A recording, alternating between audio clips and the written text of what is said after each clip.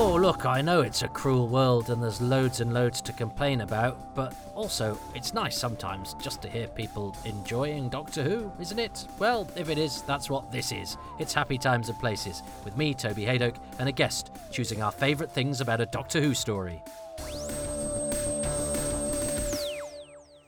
Midway sending now, Godborough receiving now. Yes, hello everybody. Toby, hi. I am Jay Butlermore, and I'm a local government minion in my working life, and a songwriter, and I'm on YouTube and SoundCloud and stuff, and I'm in a band called Dirge. But I'm here to talk about my 7 favourite things about the Seeds of Death. Fly me to the moon. Actually, don't. It's full of Ice Warriors because it's episode 2 of The Seeds of Death. And myself and Jay are going to watch it. Then Jay will highlight a favourite thing, and then I will see if the thing I have highlighted is the same. So I want you to press play in 3, 2, 1.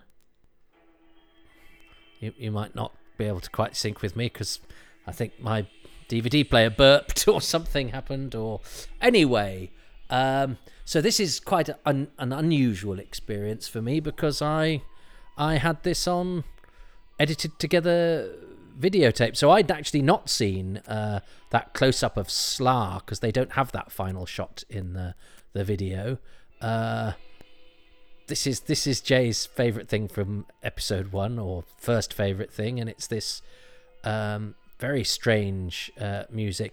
But I do like this this opening because, again, another thing you didn't know from having the VHS that was all edited together is that you have this sort of model sequence of Earth and the Moon, and it sort of starts off on, highlighting whichever one the action is on. I think it's different depending on where we start the action. Kill him. Dum dum dum. Dum bum bum bum. And I think episode 2 cuts in here where Locke falls, and suddenly the quality gets actually pretty much like this. The quality of episode 2 on the VHS is absolutely marvellous. And Phipps has a very lucky escape there. And Martin Court, bless him, gets an episode fee for falling over again and being dead on the floor. There's a few actors who have that where they get to just come and reenact their death from the cliffhanger in the Troughton era. Bernard Holly does it in Tomb of the Cybermen, and Nick Zaran does it as Lieutenant Sorber in is it Lieutenant Sorber? I can't remember in the I don't know if they do the American pronunciation in the Space Pirates. That's for when I do the Space Pirates. Look at Terry Scully being Craven, and yeah, Martin Court at least gets a close up in death. So I bought this from John Fitton Books and Magazines. I ordered it, and you sent off for it. You wrote a check, and then you waited, I think, a while. I think it took a while for stuff to come. But John Fitton Books and Magazines was advertised in Doctor Who magazine, pretty sure it was. I saved up pretty much everything that I had because the idea that you would own 6 episodes of Doctor Who. But even then, you own 6 episodes of Doctor Who that somebody thought, well, to make it more accessible, what we'll do is we'll chop the episode endings and beginnings off and edit it into a movie because we don't want people to think it was a serial. What would they do when the episode ends? Well, they might switch off, not realising that there's more or whatever. But that sort of butchery. But at least with this, they kept all of the action because I know Pyramids of Mars is missing. Is missing various scenes. They decided to trim it down a little bit, and Brain of Morbius they released the 50-minute version. So I certainly didn't buy that. In fact, I don't think I've ever seen the 50-minute version.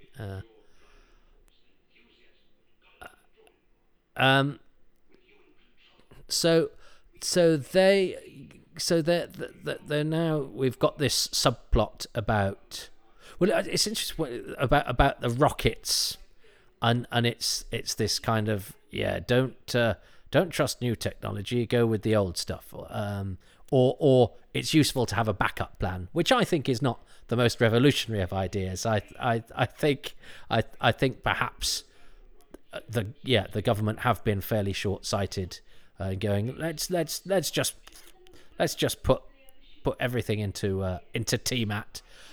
But when I did the intro to this, and I said, let's go to the moon. Oh no, the Ice Warriors are there. This is essentially a bit like, this is the moon base with Ice Warriors, isn't it, essentially?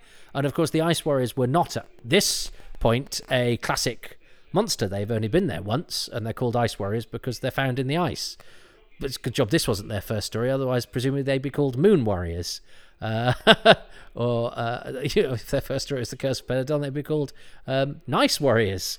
And the Monster of Peladon, they'd be called Not Nice Anymore Warriors.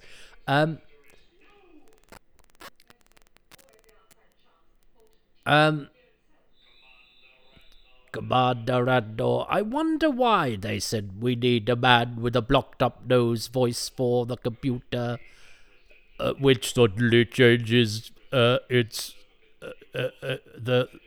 goes down an octave or whatever. It's yeah. So anyway, yes. In the moon base, I can't get over Ronald Lee Hunt's really baggy outfit with its quite high belt, and it's it's Bobby Bartlett, who's a wonderfully monikered costume designer, who does a nice job with the Ice Lord, which I know the Television Companion points out is never said on screen, because they say it for every single. It's not the Television Companion; it's the handbooks. How Stammers and Walker have done some brilliant history research for Doctor Who, but they do love the fact that the Ice Lord is never referred to on screen as the Ice Lord, because in its popular myths, it's a popular Slar is an Ice Lord. He's not called an Ice Lord on screen. Islir is an Ice. I think they do it for every single one. It's like, we've made this, we know this fact, and we're going to really emphasize it because we're really proud of the fact that we've discovered it. Now, the Ice Warriors, I think at this stage, are Steve Peters. I left you on a cliffhanger, didn't I? Steve Peters and Tony Harwood. And Steve Peters is also in one of the Ambassadors of Death. And so you see him because he's also, the actors who play the ambassadors also play the missing astronauts when they get a scene in the later episode 5 or 6, isn't it, on when the Doctor visits them on Mars. But Steve Peters, we could never find. You try finding somebody called Steve Peters. They're not exactly Google wax, are they? His real name was actually Peter Stevens, and Peter Stevens plays Cyril in The Celestial Toymaker and Lolam in The Underwater Menace, so he's got the same name as another Doctor Who actor. But anyway, he died in 1994. Did Peter Darcy Stevens. This is the best example of hiding in plain sight there's ever been. I mean, bless him, he does his best there, Christopher Cole. He goes, well, if I just bend my head. It actually reminds me a bit of sometimes. My partner is a wheelchair user, and sometimes when she needs to get out of a tram, for example, and people are standing in front of the tram doors, she sort of needs them to move out of the way so she can get out of the tram doors. And you see people just sort of do that, and you're like, your body is still blocking the door, because just because you've moved your head back a bit, it doesn't mean you've been any value whatsoever. But it's like they go, well, I'm sort of making an effort, I'm showing that. I've occasionally had to go, can you just get out of the way? But poor old Christopher Cole, lovely Christopher Cole, recently departed, does a great job there. But I mean, he's not even behind the cupboard, especially when the Ice Warrior gets to the middle and does a 360-degree turn. So that, I'm afraid, is a pretty naff moment, and one wonders why they didn't, pull the cabinet out and have him duck behind it or something like that instead of doing that. Yeah, I'll just do that. That'll make me invisible. Which suggests that the Ice Warriors, whatever's on the on their glasses, it's frosted up on the moon. Now, I like these two extras behind as the technicians, because one of them's sort of short. Oh no, there's a few of them. There's Pat Gorman right at the back. Early Gorman, Pat Gorman, the Where's Wally of Doctor Who, a legendary walk-on extra, sometimes credited actor, and of great value to British television for over 30 years, and particularly to Doctor Who. But he's in everything, Pat Gorman. And one day I want to make a documentary about him, because, and I tried desperately to interview him, but and when I was staying with a friend after my marriage had broken down, I actually ended up, I think I might have said this, so I'll be real, I ended up living literally 10 minutes away from him, but never got a chance to interview him. I got him to sign a couple of things for me through the post, but he never responded to requests for interviews. And I after he died, I spoke to his daughter, and she just said she thought he was a bit shy. And so the only interview we've got is on I Was a Doctor Who Monster, which is a short showed before the repeat of Planet of the Daleks in 1993. And I tried to find the rushes for that to see if we got the whole thing, and they'd pretty much got all of them except his, I think, from the various people I asked. But the two that go up to the moon, there's a short and fat one, and there's a tall and thin one. The tall and thin one is Royston Farrell, who's an extra, but also he was a bit of a stuntman. He could do judo, and he's got the line "boom" or "bang" in The Claws of Axos, which I think is his only credit in Doctor Who as technician. He's a technician in this, but he doesn't get a credit because he doesn't even say "bang." Is this interesting? My God. Royston Farrell also gets killed in the Ark. He gets killed. Well, maybe I'll do a Royston Farrell ometer as well as the Gorman ping as we go through all of these episodes. It's a brilliant mask and brilliant makeup, and I love there's photos of behind the scenes of this where Alan Bennion is having his makeup applied, and he's still in a shirt and tie. Nowadays, if you went in to have a big monster makeup applied, you'd just have a t-shirt. I mean, I haven't even dressed up for this. I'm ready for bed. I thought I'd get a couple of episodes in before bed, but I love the fact that in those days, no, you're going to get makeup on. You still wear a nice shirt and tie, which probably got absolutely knackered and covered in gunk.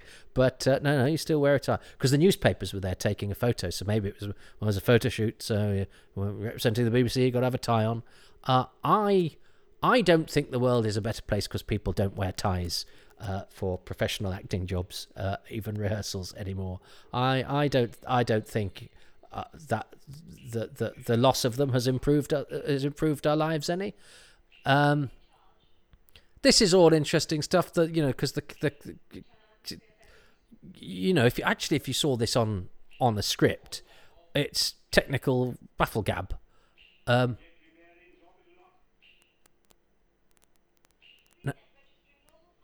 Oh, that's right. Because I'm trying to listen out for a voice, because I know that Michael Wisher is a voice in an uncredited voice. There's Pat Gorman. Nice high shot.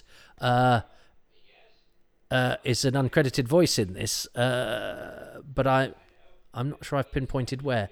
That's going to be impossible to do when I'm talking at the same time. But yes, it's as well as the legendary Pat Gorman, the legendary and the not so legendary, but I like him anyway, Royston Farrell, the legendary Michael Wisher makes his Doctor Who debut before getting seen on screen for Michael Ferguson again in The Ambassadors of Death. That's a nice little model rocket and stuff. This is all good stuff. I love seeing these. These three are a good gang, aren't they? Although they haven't actually done an awful lot. I like the little chat they had where they decided to help out. And they just look brilliant together. When did Zoe get changed? Oh, I liked her old costume. But all of Zoe's costumes are pretty good. Yes, and Alan Bennion as Slar. He lived in Brighton for many, many, many years. He wasn't too keen on being interviewed either. I think he'd done one for Doctor Who magazine, and he did an interview for the first DVD of this, but needed some persuading, and thereafter wasn't that interested in doing anything else. We tried to get him for the Peladon ones. And about 3 people I know who live in Brighton and knew where and would see him around said, "Oh yeah, I'll get you his autograph at some point," and none of them ever did. So there we go. All I give people, I like to think I help people out, and I was on a promise with autograph de Bennion, and I didn't get it. So I never had the pleasure, sadly, which is a shame because and his acting career outside of Doctor Who was okay, but relatively modest. And yet in Doctor Who, he is the only Ice Lords. They're not actually called Ice Lords. That does amuse me, though. Well, you've got a fact. And I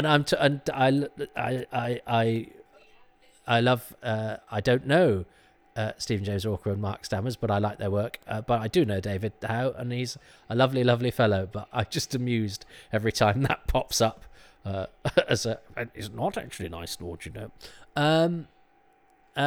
But Ferguson even makes that the sort of rocket takeoffy stuff that on the script, you know, is technical jargon, actually quite interesting. It's the editing in this is quite choppy and funny though, and I think that's maybe because it's not all as continuous as it might have been, or it usually was. I might just be imagining that, but it does seem a slightly choppier program than some of the ones that have the more sort of continuous flow that we're used to, because he's mixing things up with model shots and they're sort of trying with the anti-grav thing, aren't they? They're doing it, you know. It's a hard thing to ask actors to do, and it never looks quite right because you can't quite fake it. I don't know why. Oh, I love this. I think there's a fault, he says. And doesn't it cut back and it's like there's loads of smoke? That's a brilliantly Doctor Who thing. I sort of go, I'm not sure if it's smoke. I love it when future technology is a bit clunky and knackered. But that's a very Doctor Who thing and an antidote to the sort of slick futuristic nature of, you know, more expensive, frankly, shows or American shows or whatever. And if you like, I don't want to be too lofty, you know, one of the reasons Alien was such a breakthrough was because actually the spaceship was just a place that people worked and dressed in their normal clothes. It wasn't a place where people wore silver and had spangly hats and everything was sort of glossy and brilliant. Everything sort of greasy and breaks and all of that sort of thing.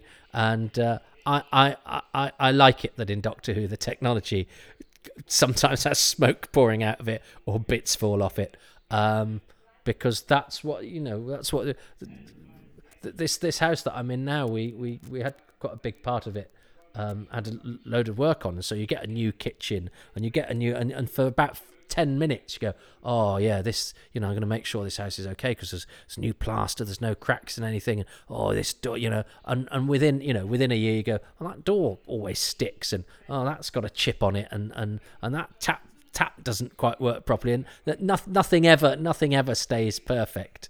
And why wouldn't that be the case with a spaceship as well?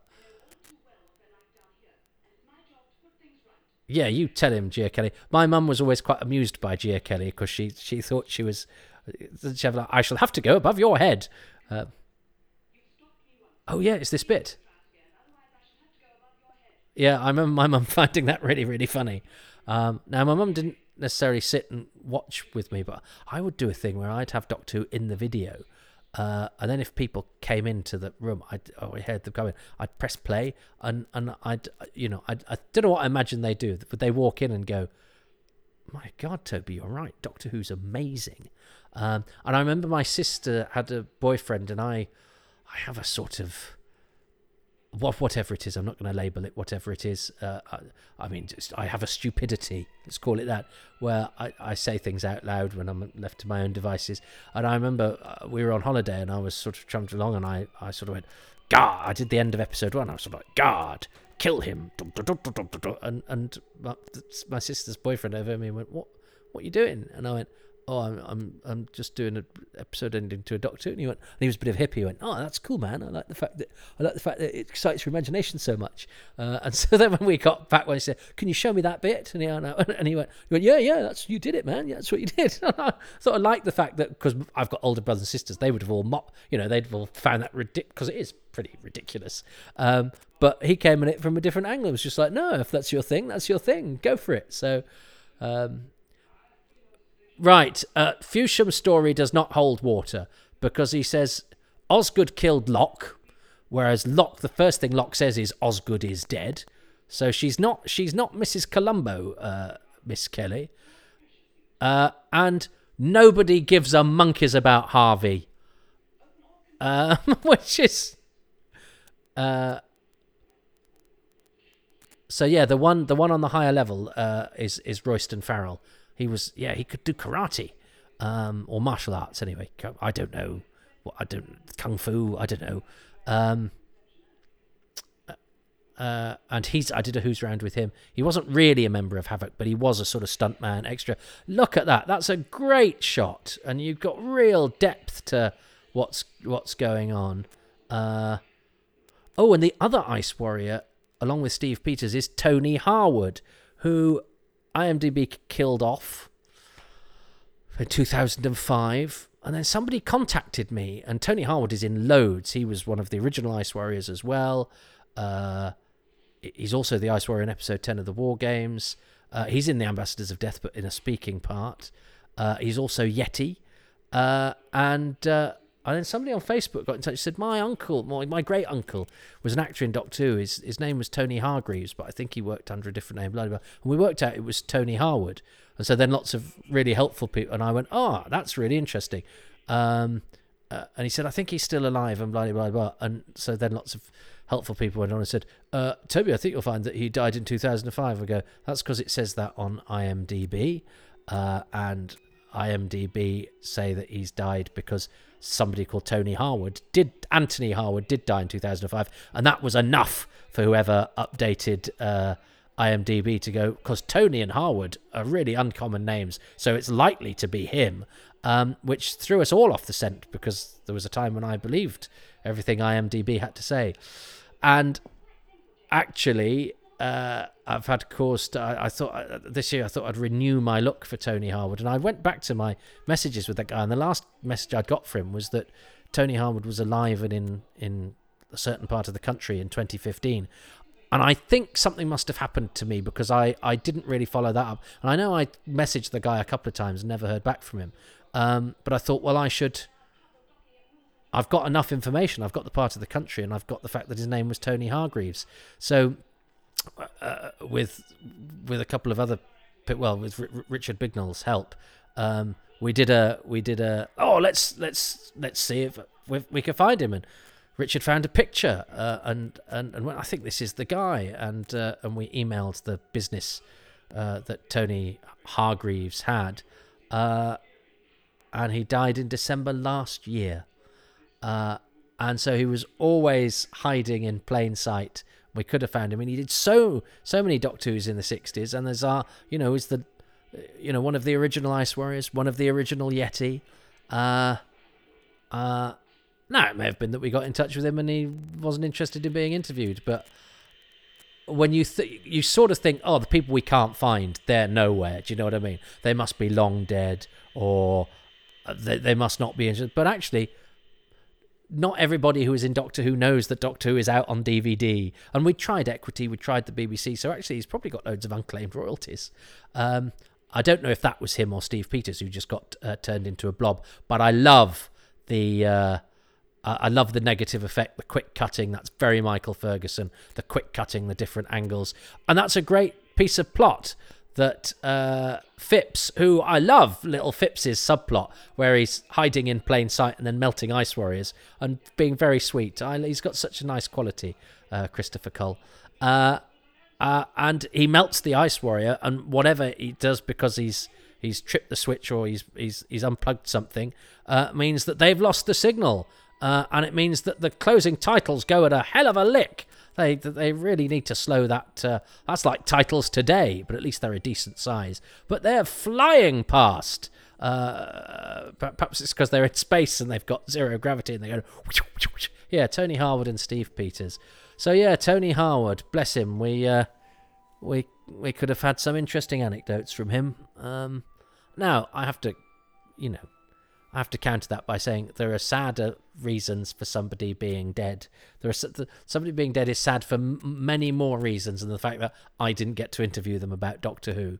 But I nonetheless, I wish I'd been a bit. I wish I'd picked up that thread, and just done the little bit of extra investigating, or maybe even just spoken to Richard, because he's very good at picking up leads that have gone a bit dry for me, which is actually what he did, because when we came to do it this time round, I told him what I knew, and very quickly he came back with all of that, and we got a message from Tony's son saying he died last year, and then did a little bit of extra research actually in December, so not that long ago, and you go, but again, I'm sure that's not what his family were thinking when he passed away. Oh, if only Dad had put his remembrances of Doctor Who on record. But there we go. That's my thing, and that's my preoccupation. So there we go. But interestingly, I'll save that. Interestingly, Klaxon might not be interesting at all. What do I like about episode 2? I like... Well, I do like the Melty Ice Warrior. I mean, I'm still adoring Michael Ferguson's direction, which I think is probably the thing's strongest suit, really. I do like Terry Scully and Fewsham's little story. I like the knackered rocket.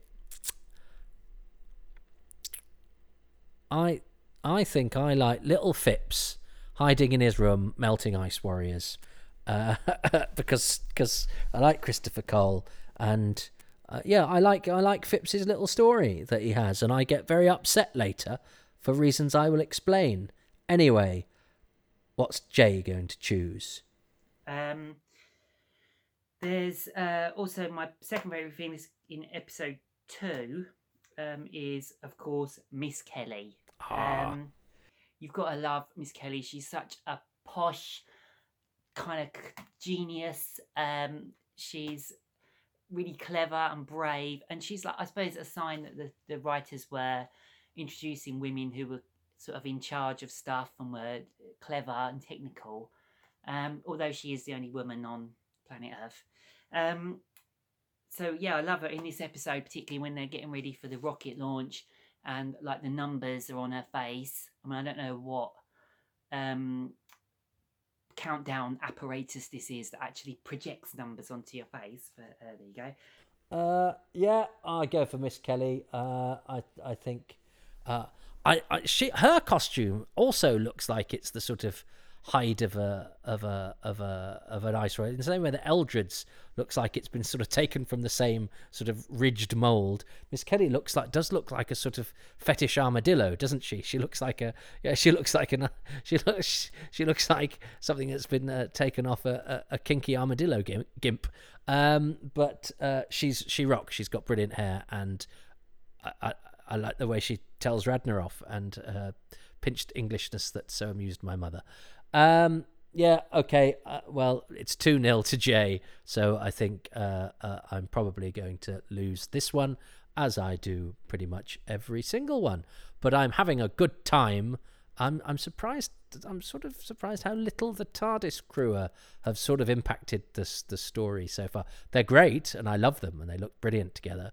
But it's interesting how the bulk of the action is sort of, you know, Fusham trying to save his own skin on the moon, and Radna, Miss Kelly, and Eldred arguing on Earth. I love the fact that Radna and Eldred spent most of it going, "Rockets, T-Mat, rockets, T-Mat."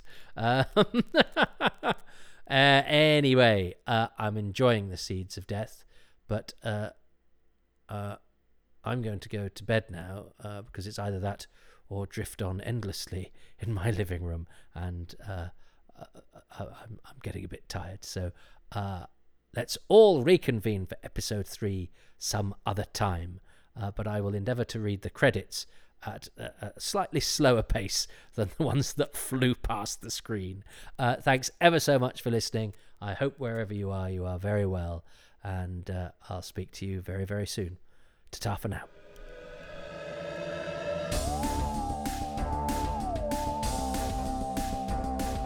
Thank you so much for listening to Happy Times and Places, which is presented by me, Toby Haydock. My special guest this time around is J. Butler Moore.